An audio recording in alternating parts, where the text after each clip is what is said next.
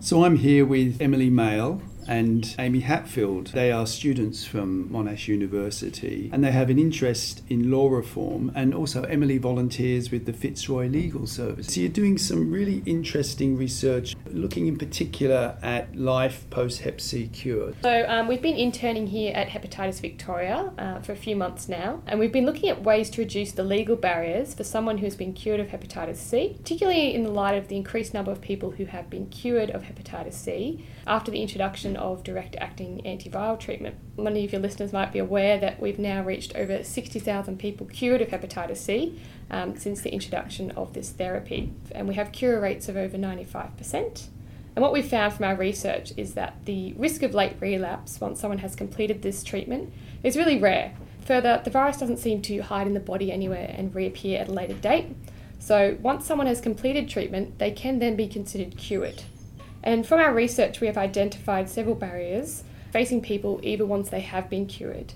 And what we've looked at in a bit more detail has been blood donations and the restrictions on healthcare workers who are performing exposure-prone procedures. So Emily, why did you start this type of work? Was there a perceived need, or did you actually hear from people that have been cured that actually are experiencing discrimination? Is that what it was? Yeah, so once we started our internship here, we were given information from some of the staff that they'd received some inquiries on the info line, people wanting to know a bit more about what their rights were once they've been cured of Hep C, and also some specific examples of people inquiring as to why they couldn't donate blood. And also we had one caller talk about the fact that she couldn't donate blood because her partner had been cured of Hep C. So there's also a restriction on people who have sexual intercourse with people who've been cured of Hep C. There's quite a broad range of people that were interested in this topic.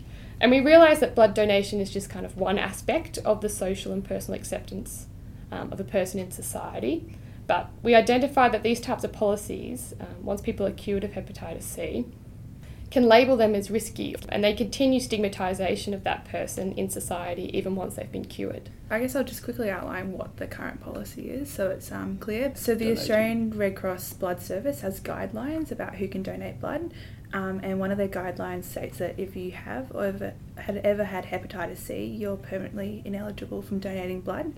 And so this also includes people who have completed successful treatment.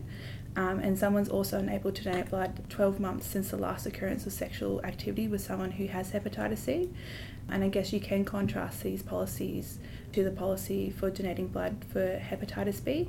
People who have had hepatitis B have to wait 12 months after they've made full recovery before they can donate blood. And I guess why these policies are the way they are. So generally the Australian Red Cross takes a very precautionary sort of zero risk approach. And this sort of is a result of the contaminated blood scandal that occurred in the late 1970s and early 1980s. And during that period, people who had haemophilia, some were given blood that was donated from people who were infected with HIV or hepatitis C. So that sort of resulted in a general sort of, I guess, public distrust in some ways towards the blood service. And in terms of sort of the legal side of things, so currently there's no right to donate blood in Australia, but there have been some cases which have gone before the courts have challenged these guidelines in terms of eligibility criteria under discrimination law. One of them was Kane and Australian Red Cross Society and Norman and Australian Red Cross Society. So in those cases, the criteria which deferred men who have sex with men from donating blood for 12 months since their last occurrence of sexual activity, they were challenged as discriminatory.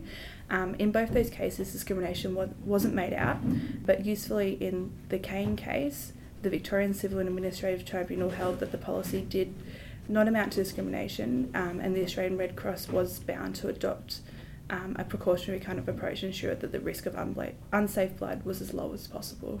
So they said that it didn't amount to discrimination. Yeah, so they said it wasn't discrimination, but usefully in those cases, so for future advocacy, they did find that in the case of Norman, that they looked at the Victorian Equal Opportunity Act, and they found that that act did apply and that this sort of would fall under the discrimination kind of law context. So in future advocacy, there could be space for work to be done there.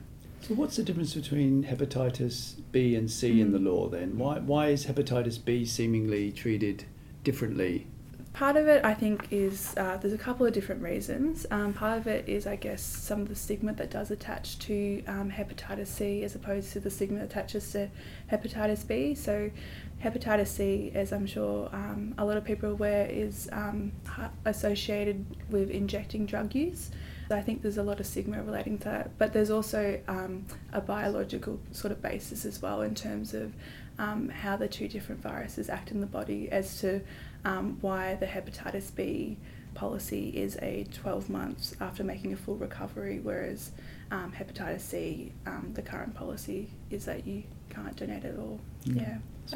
I think also on that point that I think one of the reasons that distinction remains is that the treatment for hepatitis C is relatively new in terms of the fact that it was only released on the Pharmaceutical Benefits Scheme in 2016. Whilst there was a treatment before this, it wasn't as effective and not as many people were taking it up. One of the things we looked at is that perhaps the policy just hasn't caught up with the advances in treatment that we've seen.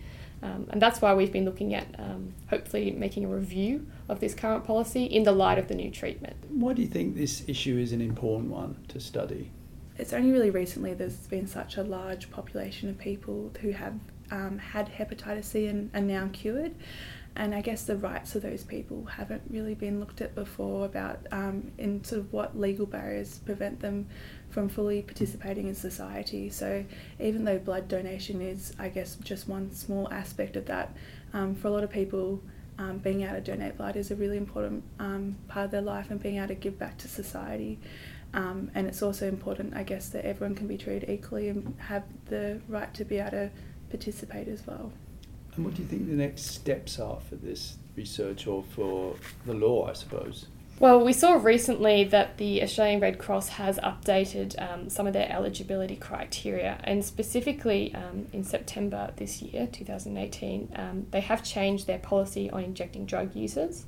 So previously, anyone who had ever injected drugs was permanently ineligible to donate blood, but this policy has now been updated so that there's a 5-year deferral period from last injection occurrence.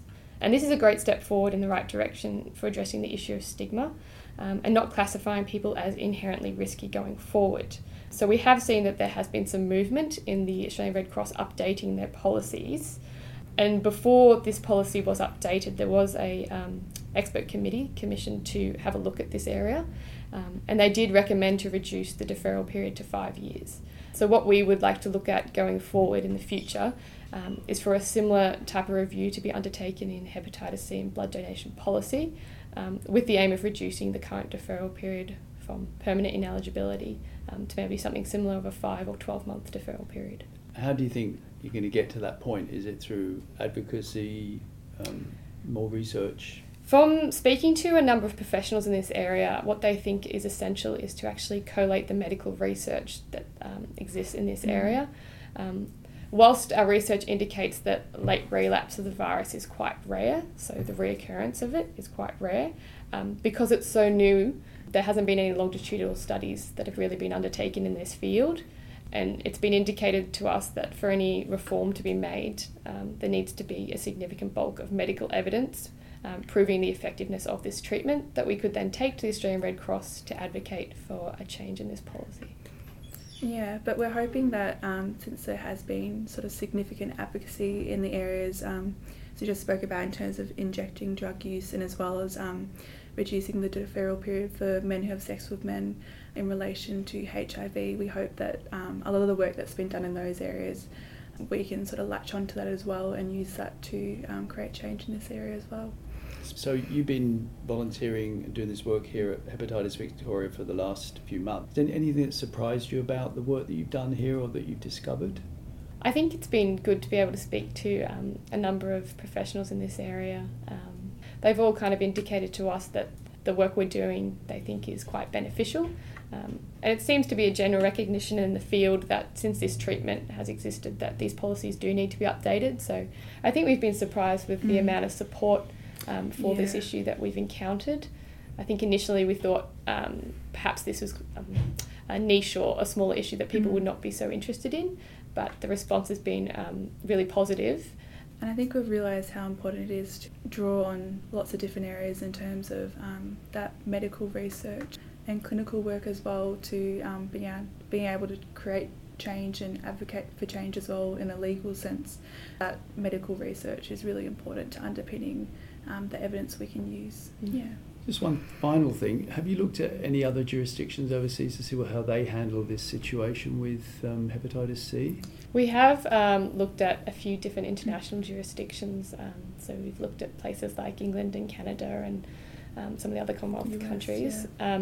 It appears at this point in time that their policy reflects our own and that there is a permanent deferral for anyone who's had hepatitis C.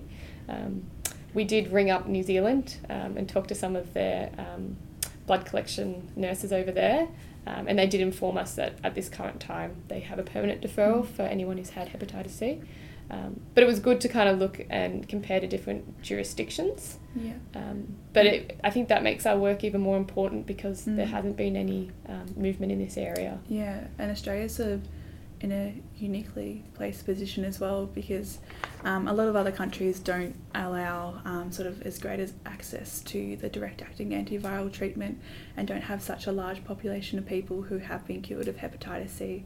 So I guess Australia is really on the forefront of this issue in terms of advocating for change in this area.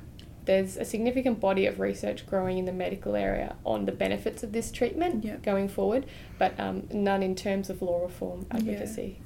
I've been speaking to Emily Mail and Amy Hatfield, who are doing some fantastic research here at Hepatitis Victoria. So thank you very much for coming in today, talking to me. And if you'd like to find out more about what we're doing at Hepatitis Victoria, just go to our website. That's hepvic.org.au, where you can find lots of podcasts and other information. Thank you very much.